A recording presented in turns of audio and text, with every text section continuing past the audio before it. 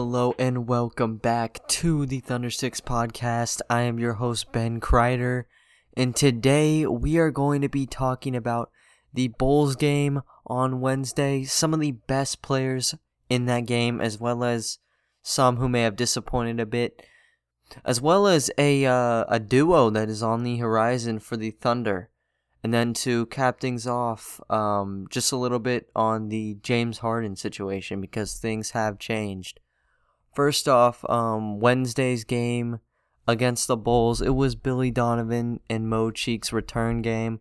As we all know, they have been with the Thunder since 2015, ever since they replaced Scott Brooks. Both Billy Donovan and Mo Cheeks came in the same time. Honestly, I thought Mo Cheeks may have been there a bit longer than Donovan, but nope. Both came in 2015, were with us for 5 years, and then Donovan got signed to be with the Bulls, I believe, in September or October, one of the two, and then Mo Cheeks followed a couple weeks after that. So yeah, they came back. They showed that they're coaching a pretty good team in Chicago. They beat us 124-103. Out the gate, Zach LaVine for the Bulls, he was on fire. 16 points in the first quarter. All these points were pretty much on Lou Dort. These were penetrations. He was pulling it from three. I think he had a mid-range pull-up in there somewhere. Absolutely killed Dort. Dort really struggled in this game. I had LaVine versus Dort as a key matchup on my site, my blog that I've been doing, KyleSingler4MVP.com. You guys should check it out. But yeah, I had that as my key matchup. I thought that LaVine was just a completely different animal than James Harden because, as we know, Harden's one of the best players when it comes to penetrating, but he's just not as fast or as athletic as LaVine is. LaVine really just exposed Dort. He was doing anything he wanted to. Whenever Dort was sagging off on him, he would pull it. When he played up, LaVine just has such a quick first step. I mean, even Dort can't keep up with him. LaVine has really improved as a player. But yeah, just his skill set is ridiculous, and it really came through for him. Caught fire. He really didn't even have to play past that. He did his job.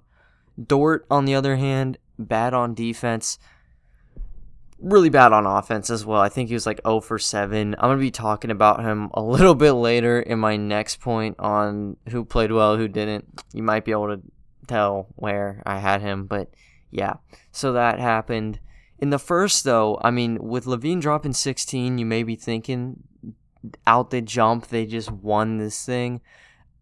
OKC kind of put up a bit of a fight. SGA also had 12 points of his own in the first quarter. So what seemed would be a double-digit lead, watching it, I thought that the Bulls were killing us, but nah, it was only a 4-point lead for them going into the second. But going in the second, they just completely blew this game open. I believe at one point they got on some sort of run. I think they were up 13 in the second. The Thunder fought back and were able to close that gap down. But in the final 3 minutes of the second quarter, the Bulls were on an 18-6 run. So the Bulls had a 13-point lead heading into halftime. They expanded it by 9 points. And just in that second half, they kept control. I mean, we never had the lead past 6 minutes. I think 6 minutes in the first quarter was the latest we had a lead. We just never were able to get back into it. And in the second half, they were up by 25 at some points in the game. I think it got as big as 27. And Kobe White, the sophomore for them, he was coming off the bench last year. I think he kind of proved that he can be a starter. He scored 14 straight points for the Bulls in the third quarter, and there was nothing we could do about it. He was locked in. He got some super lucky bounces. I think he shot it from the wing. It routed around the rim 5 times, hits the top of the backboard, and it somehow went in again. I don't know. He was on fire. We really could not do much about it. I will say, this was like a really good learning opportunity for the Thunder, though. Even though we did not get the result that we wanted, we only played 13 people, in Wednesday's game, but 12 of them played 10 plus minutes. And I believe the one person who did not get 10 plus minutes, it was either Admiral Schofield or Moses Brown. I'd like to say it was Admiral Schofield, but he had like 8 minutes. So there was an even spread of minutes around the whole entire team. But yeah, even though we didn't get the result, I think that there was a lot to learn from this. So just going into who I thought were the best and who I thought were the worst. I mean, I really don't want to say worst, but some people who I thought they should have done a bit better than what they did. Started off on like who I thought was the best of the best. I mean, the bright spots of the team. Frank Jackson again. I was praising him in the last podcast.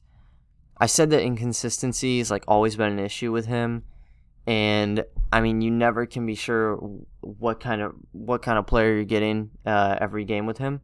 But in his 2 games, he's played really nice. I mean, he even improved. He had 14 points in Saturday's game, grew to 15. Maybe he gets 16 on Friday's game. You never know.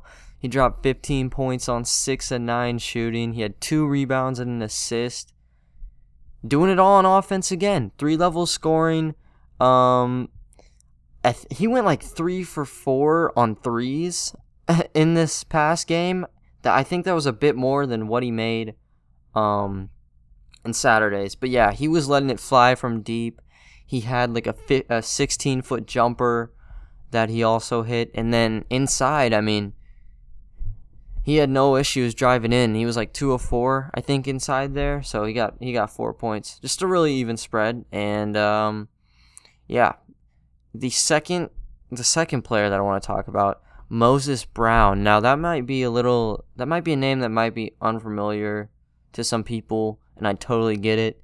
He is a 2-way player for us. He actually played in Saturday's game, but it was such a small appearance. You probably didn't even remember he played. He only played 3 minutes, and the only play of note, Teo Maledon had a great, this is a pick and roll.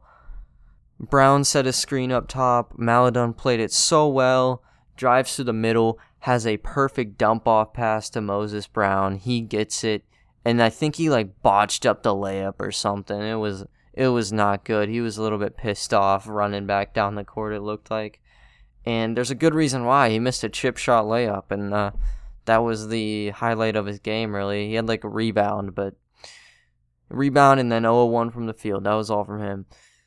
So expectation with Brown, I didn't think he was going to do that well, but he really proved me wrong, as well as anyone else who wasn't thinking too highly of him. He actually didn't play that well, in his first couple of minutes.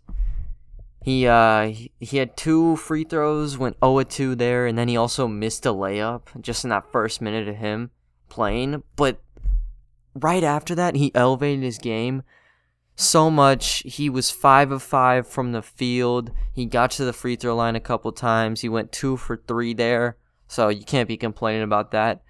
Ended up with 12 points, 2 boards, and an assist in only 10 minutes, so that's really good on him. I don't know what kind of role we should expect from him on Friday. Even though he was so efficient, when you're dropping 12 points in 10 minutes, I think his roster spot, really, since he's on a 2-way contract, he's not really fighting for anything.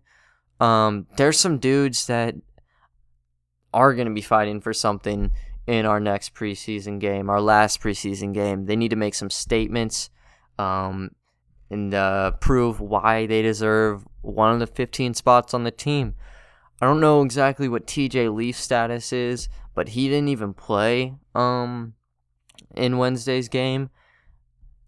I don't know if that means he's safe or not. Personally, I'm not in love with him, so I expect to see TJ Leaf playing a ton on the court. I expect to see guys like Admiral Schofield playing a lot on the court. those are just some of note that we might be seeing out there. But yeah, I just don't know, even though Moses Brown was killing it, if he's going to have much more of a role, because he's not fighting for anything in Friday's game. Now, the last dude that I thought played like really, really well, Al Horford. Going into his debut game, I didn't know what to expect from him. I mean, I've seen him in Philly. Really, the only thing we've heard about Al Horford these past 6 months is how bad of a contract he has. Like, we haven't even heard what he's good at and all that. He's good at about everything. 15 points, 7 boards, and an assist just in 15 minutes. He didn't have to play at all in the second half. He even was the player of the game on the Thunder broadcast, which I thought that was pretty funny since he like hardly played. But hey, he deserved it because he did have like the best stats. Yeah,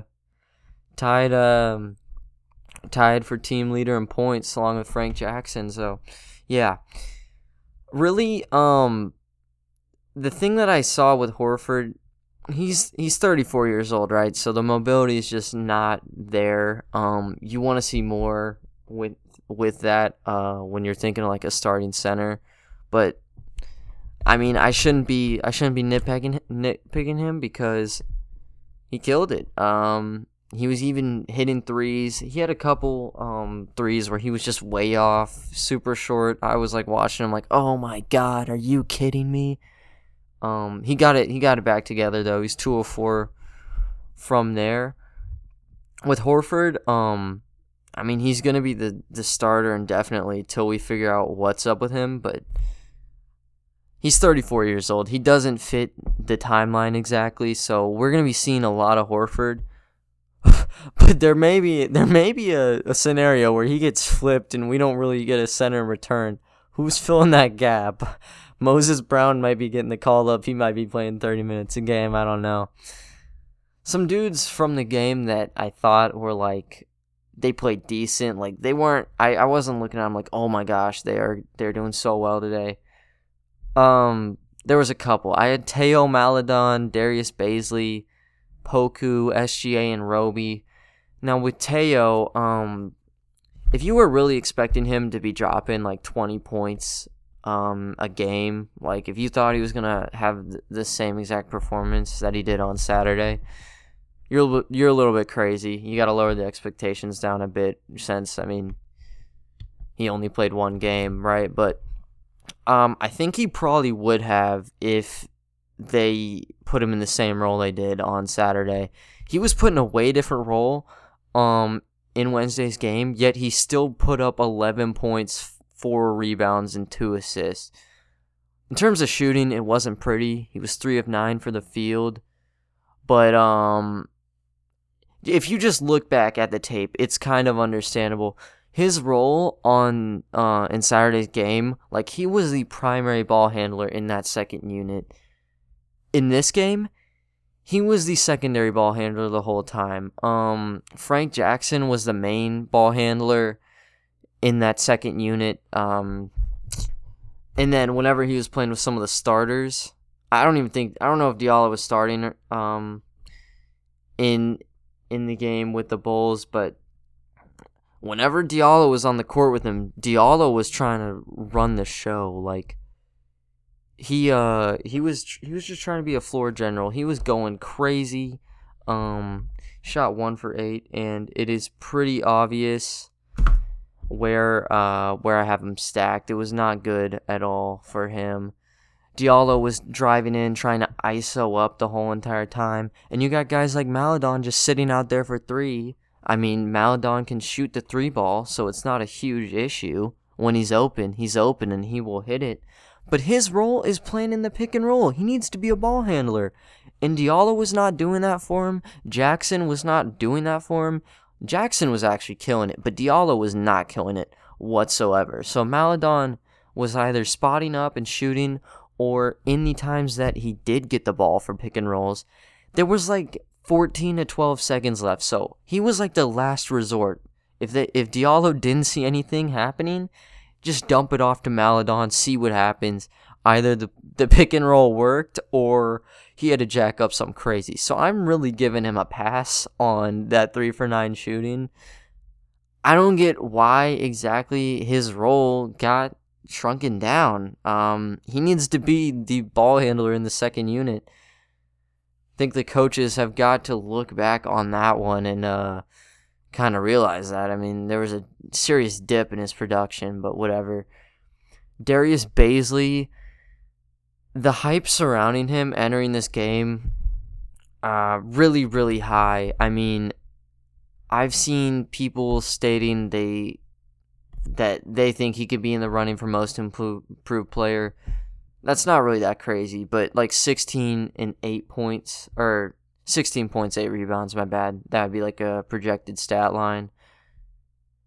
He was a little bit below that standard, depending on how many minutes you'd think he'd be playing this year. But yeah, he had 7 points, 2 rebounds, and 2 assists in 19 minutes. The role that people wanted him to see was like ball handling, and he did get a couple opportunities, but he really was in the same exact role as he was in that Houston series. Just a spot-up shooter who occasionally got the ball to create for himself. Was not bad at it. He just didn't dominate. So I couldn't really mark him up as like, doing extremely well. I think he played solid for what his role was. I mean, he hit a 3, I believe, and then he was able to drive in a couple times and then kicked it out a bit.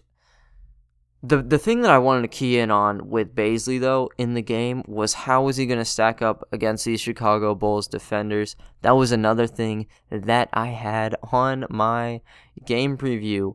Like I said, definitely check that out, KyleSinglerForMVP.com. But yeah, that's the one thing that I also was talking about on there. He just played solid. I mean, he really wasn't flashing like. It wasn't like I was watching like, oh my gosh, he's playing such good defense on these guys. It was just decent. Like, I don't know. He did okay. It was obvious that these bigger Chicago Bulls forwards just like out-muscling him a bit, but he held his own at times, so it's one of those things where I can't really knock him for it. In terms of some of these other guys, Poku, he was letting it fly. I think he went like 2 for 11 in the whole entire game. He shot it like damn near from the logo, like no hesitation. He gets the ball off the catch and shoot and just lets that thing fly. There are a lot of just catch and shoots where he grabs it and then if you blink your eye, the ball's already up in the air. He's flicking that thing so fast. Got some line drives. Touch was not there, but I mean, I'm propping him up on here because even though the percentages sucked, I love seeing him shoot the ball. That's how you're going to get better. I mean, practice makes perfect, I guess, shoot. So, good on him for shooting it 11 times.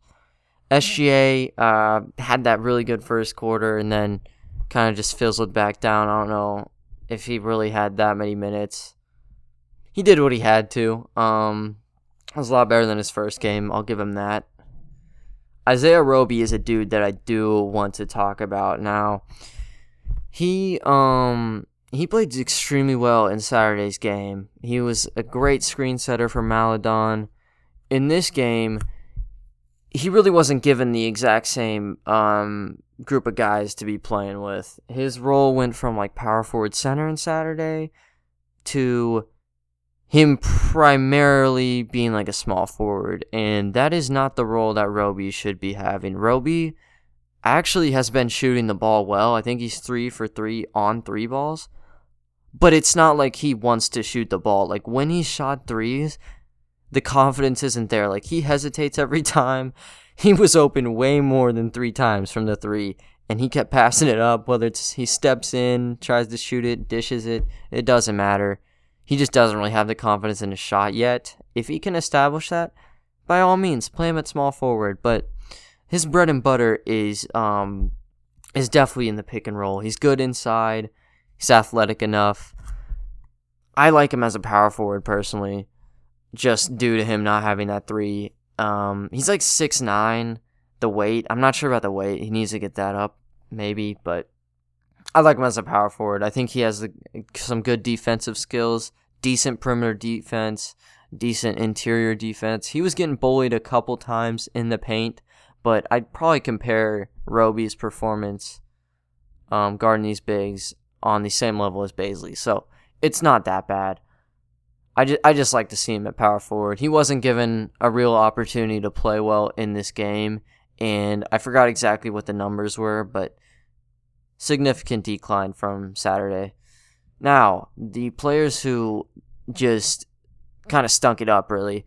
Lou Dort, first one. I already covered how I was talking about him and Levine being a key matchup. Levine just outplayed him the whole time. Defensively, Dort was not there. On offense, Dort was not there either. As I said, 0 for 7. I think he went 0 for 4 from beyond the arc. I will say, if there is a little bit of positives from that, it's he was not afraid to shoot it from 3. In that Houston series, he clearly had some issues wanting to shoot it. They were daring him to shoot the ball in the Houston series. He was shooting it and he just couldn't find the bottom of the rim. Really same story again. The Bulls were letting him shoot the ball, and even though he went 0 for 4, there wasn't a single time where he second-guessed himself. He just immediately shot it. So there's some positives to get from Dort's game. Someone who really I'm having a hard time getting some positives, Justin Jackson. He kind of just struggled to find any sort of rhythm in the game. He went 3 for 11. Whenever Jackson entered, it was all about trying to make an impact on offense, and he gets the ball. He kept driving in and trying to shoot some floaters. I'm not sure how many he ended up shooting. I think it was like 4, and he might have made 1, but all the rest fell flat every time. I mean, they were using him, I believe, at the 3 as well as the 4. I like him at the 4. He's extremely slow for a 3, and just the way he was playing was so weird. Like, I don't want to see Justin Jackson getting the ball at the 3-point line, driving in, and trying to shoot a floater over a guy. Like, he doesn't have the athletic ability to do that. He didn't have the touch. So I don't know. I just didn't like the way he was playing. I think he's more of a stretch 4. And he made like a 3 or 2, I think. So I think he should have been pulled aside, and they should have told him, hey, spot up, we'll get you open. I don't want to see you shooting any more floaters, bro. They didn't do that, so he was shooting a ton of floaters. Didn't love it. I don't like him playing small forward. He's not fast enough. Stick him at the 4. Think a lot of those issues get resolved, and Justin Jackson will be a much better player for us. Just that debut, maybe it was a little bit of nerves. He could come back and, score 30 points, and all of them are floaters, and I look like an idiot. But I don't know. I just don't really see a lot of potential with his game on runners and floaters. But yeah, last dude I really want to talk about, Diallo, and I already was talking about how he shot 1 for 8. He was just playing so weird. He was so overconfident. He went 7 of 14 in Saturday's game. So he was doing really good on Saturday. He kept that confidence into Wednesday, and you can't knock him for it. But when you're shooting 1 for 8, my man, it becomes a bit of an issue. He should have known that he needed to dish the ball off. Like, when he's in the zone and he is killing you on the ISO, I want everyone to just give Diallo the ball and put his man on an island, because he has done that before. One of the things, though, that has happened, and it happened in this Bulls game, he will not be playing well, but he will still try to run in isolation, and did it 8 times, only had 1 good result on it. So he should have played it a little bit smarter. I think he was all over the place in the game. But yeah, some players that I wanted to talk about, they just really didn't play a ton. Admiral Schofield and Kenrich Williams. I will say Kenrich Williams, he is a absolute sharpshooter. I do like him in some of these lineups that were thrown out in these past couple preseason games, and I will be going into that in my next point. He's kind of indirectly related to it, but, had to segue in there. I want to talk about what I think is a potential dynamic duo going on with the team. Now, in one of my posts, I did actually, I really just broke it down. I told you guys kind of what I thought about each player.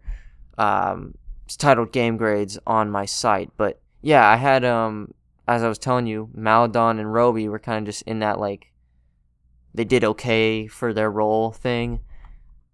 But they really, whenever Roby and Maladon are together, they are kind of like a dynamic duo. In these two games, whenever they're paired together, they go from being okay to being very, very good. Now, in these past couple games, I think Maladon, when we're just talking about him, he's played well both games, no matter the role.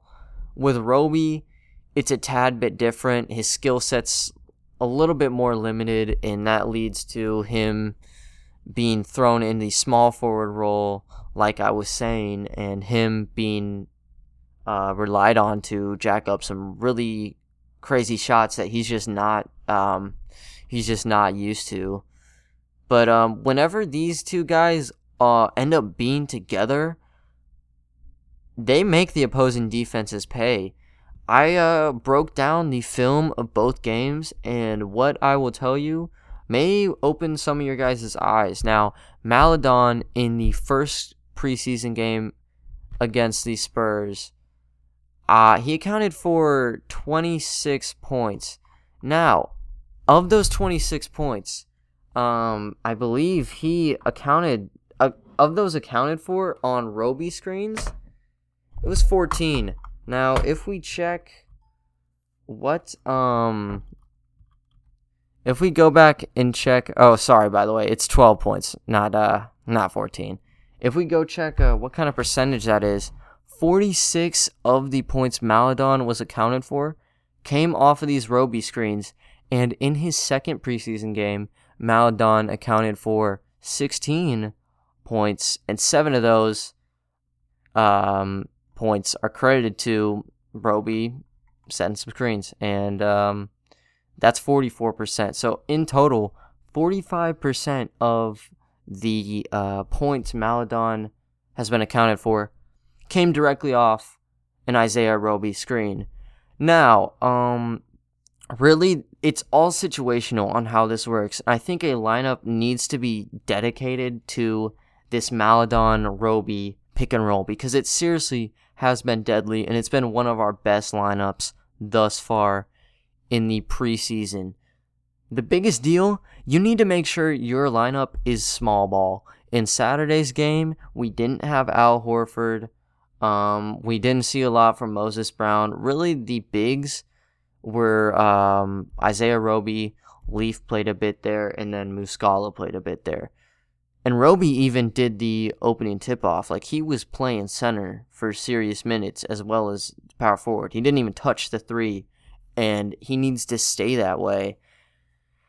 I think a lineup structured to Roby being at the 4 or 5 would be perfect. And I think that really the only times that Roby should be playing at the 4 when you're running a Maladon-Roby lineup is if Mike Muscala is running the 5, because you need a shooter for the way they play. The way they play, it's really just an isolation. There's a screen set up top. Maladon, he'll drive in. If he has the option to kick it to Roby, he'll kick it to Roby. If not, and he has some sort of shot, he'll take it. You need shooters. You need 3 shooters around them, because an issue that will happen is if, let's just say hypothetically, there's a perfect screen, Maladon has a 2-on-1 situation going to the basket, if a defender wants to go play help defense, and let's just say Diallo's in the corner, his defender, he honestly should be helping out every single time, because as of now, Diallo is a 25% three-point shooter. I was shocked whenever I researched and found that out, but it is true, folks. He's only a 25% three-point shooter. If that lineup happens where you have Roby, Maladon, and Diallo together, you just simply can't run like this. You can't be doing pick and rolls over and over again, because it's such a disadvantage, and it really takes away what you have there if you don't have shooters surrounding them. A lineup that we have seen, and we saw this in Wednesday's game, Maladon was the point, Frank Jackson was the shooting guard, Kenrich Williams was that small forward. That's how I hooked him in this thing. Poku at the 4, and then Roby at the 5. That's an ultra small ball lineup. Poku's the tallest dude, but he's barely over 200 pounds right now, so he really is not your center. Roby's the center. Those three guys, and Frank Jackson, Kenrich Williams, and Poku, are shooters. In terms of consistency with Poku, we don't know where it's at yet.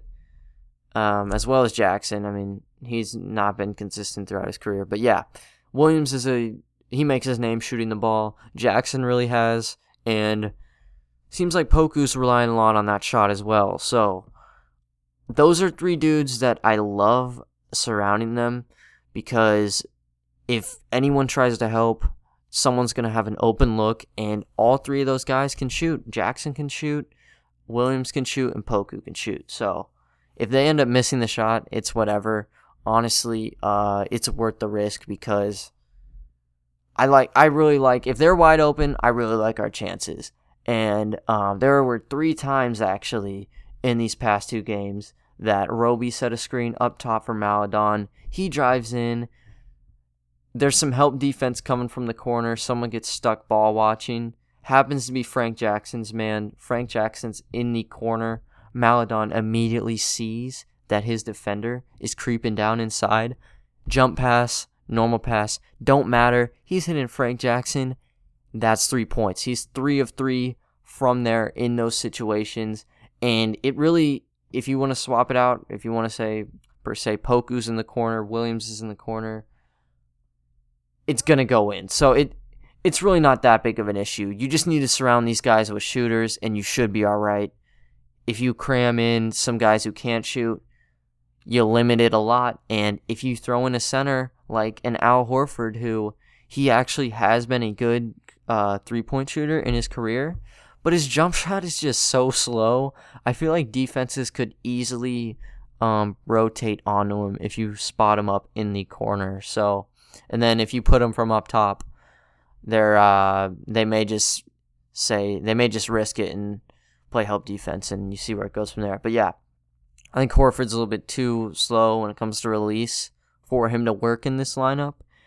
And then TJ Leaf, kind of coined as a stretch 4. I'm not buying it just yet. We have seen people be coined as stretch 4s before they play for us. A good example, Patrick Patterson. I will tell you guys right now, he is not a stretch 4. I don't know who came up with that. He played good in Sacramento, Houston, Toronto. Sure. Definitely not a stretch 4 with us.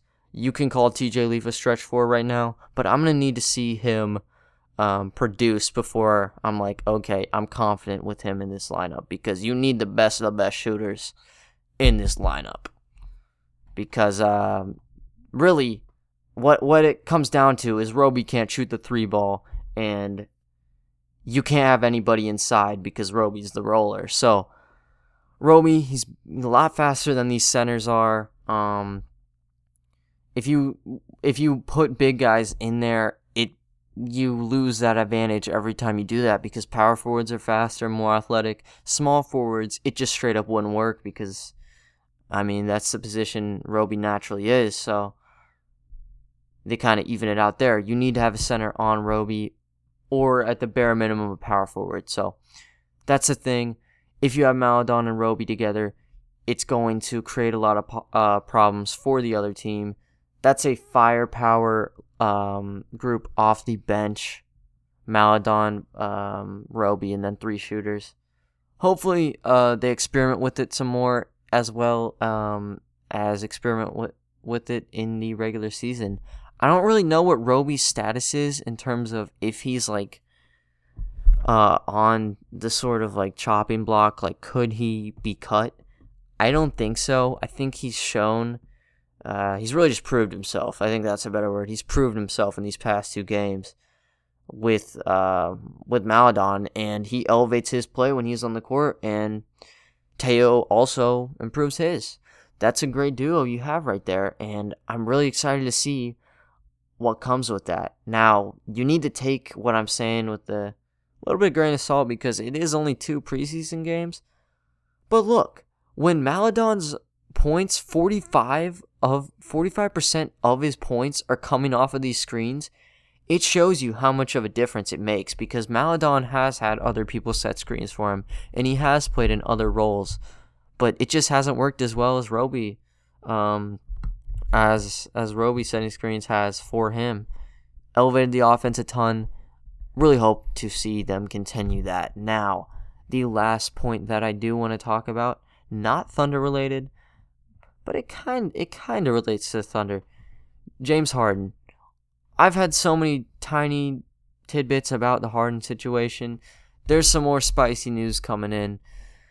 Now, there's just been a lot of like random reports going on these past, I'd say, 2 days.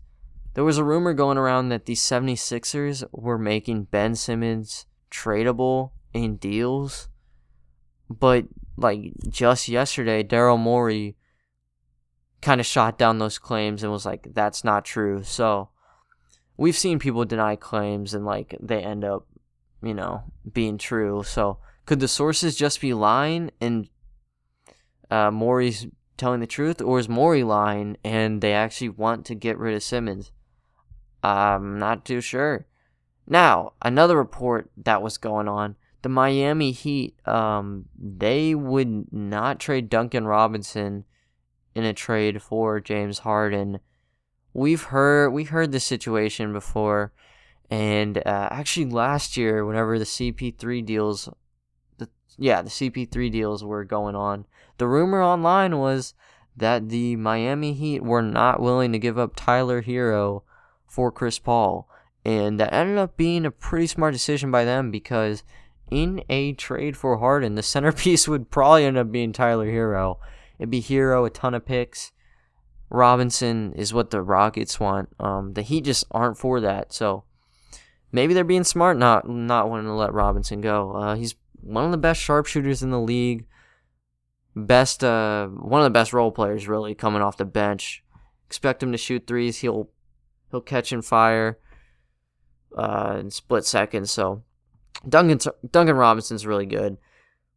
From the 76ers perspective, though, if you have the chance, or not the 76ers, my bad, the Heat's perspective, if you have the chance to get James Harden and the thing that is preventing it is trading Duncan Robinson, I get that Duncan Robinson is really good, but James Harden is, he's also really good too. I mean, he's one of the best in the NBA, so I understand this whole teammate chemistry thing, and I understand Robinson is very good, and Hero's very good. I mean, you have to throw in both of them. But James Harden, it's like top 10 player in the NBA, so I don't know. And then for the Rockets, do they really need Duncan Robinson? I don't know how old he is. He's like 26 or 27, I'd like to say. He doesn't fit their timeline, since if they're moving Harden, seems like a complete rebuild to me. But I think what they'd be doing is just play him a ton at the starting shooting guard or small forward, jack up that trade value, milk another pick or two out. I think he's probably on a rookie scale contract. It can't be anything that serious, so teams will be drooling over him at the trade deadline. Guess that's what makes him such a valuable asset. But yeah, now just one more thing on the trade scenario or the trade situation. And this is something that as of now kind of is like confirmed. It's that the Rockets have expanded the list of trade options beyond the 4 original teams. And these 4 teams were the Bucks, the Heat, the 76ers, and the Nets. Now, just like as a GM not on that list, the first question I'd be asking is like, I mean, really, I guess this is a fan's question to a GM, but I mean, would that team even want James Harden if he doesn't want to be there? We've seen how he's been acting these past couple months with the Rockets. He's got things together this past week, I'll give him that, but I don't know, going to LA, doing whatever he's been doing whenever you should be in training camp, not a good look. If you get traded to like the Pistons, now obviously that's not going to happen, but if you get thrown on the Pistons, their intentions are really winning right now. He could very well be in Las Vegas again, so some of these GMs may be scared of the idea of trading their future away and Harden not even wanting to be there. Now, would they even want to trade for him with that situation occurring? I don't know. Maybe some teams would like the idea. With COVID going on, the profit margins are not as high, so that could turn people off. If you have like a money-hungry owner,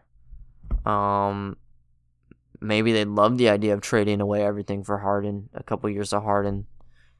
Get a lot of bucks from that, but with COVID, I don't know if that's even appealing to them with no ticket sales, but yeah.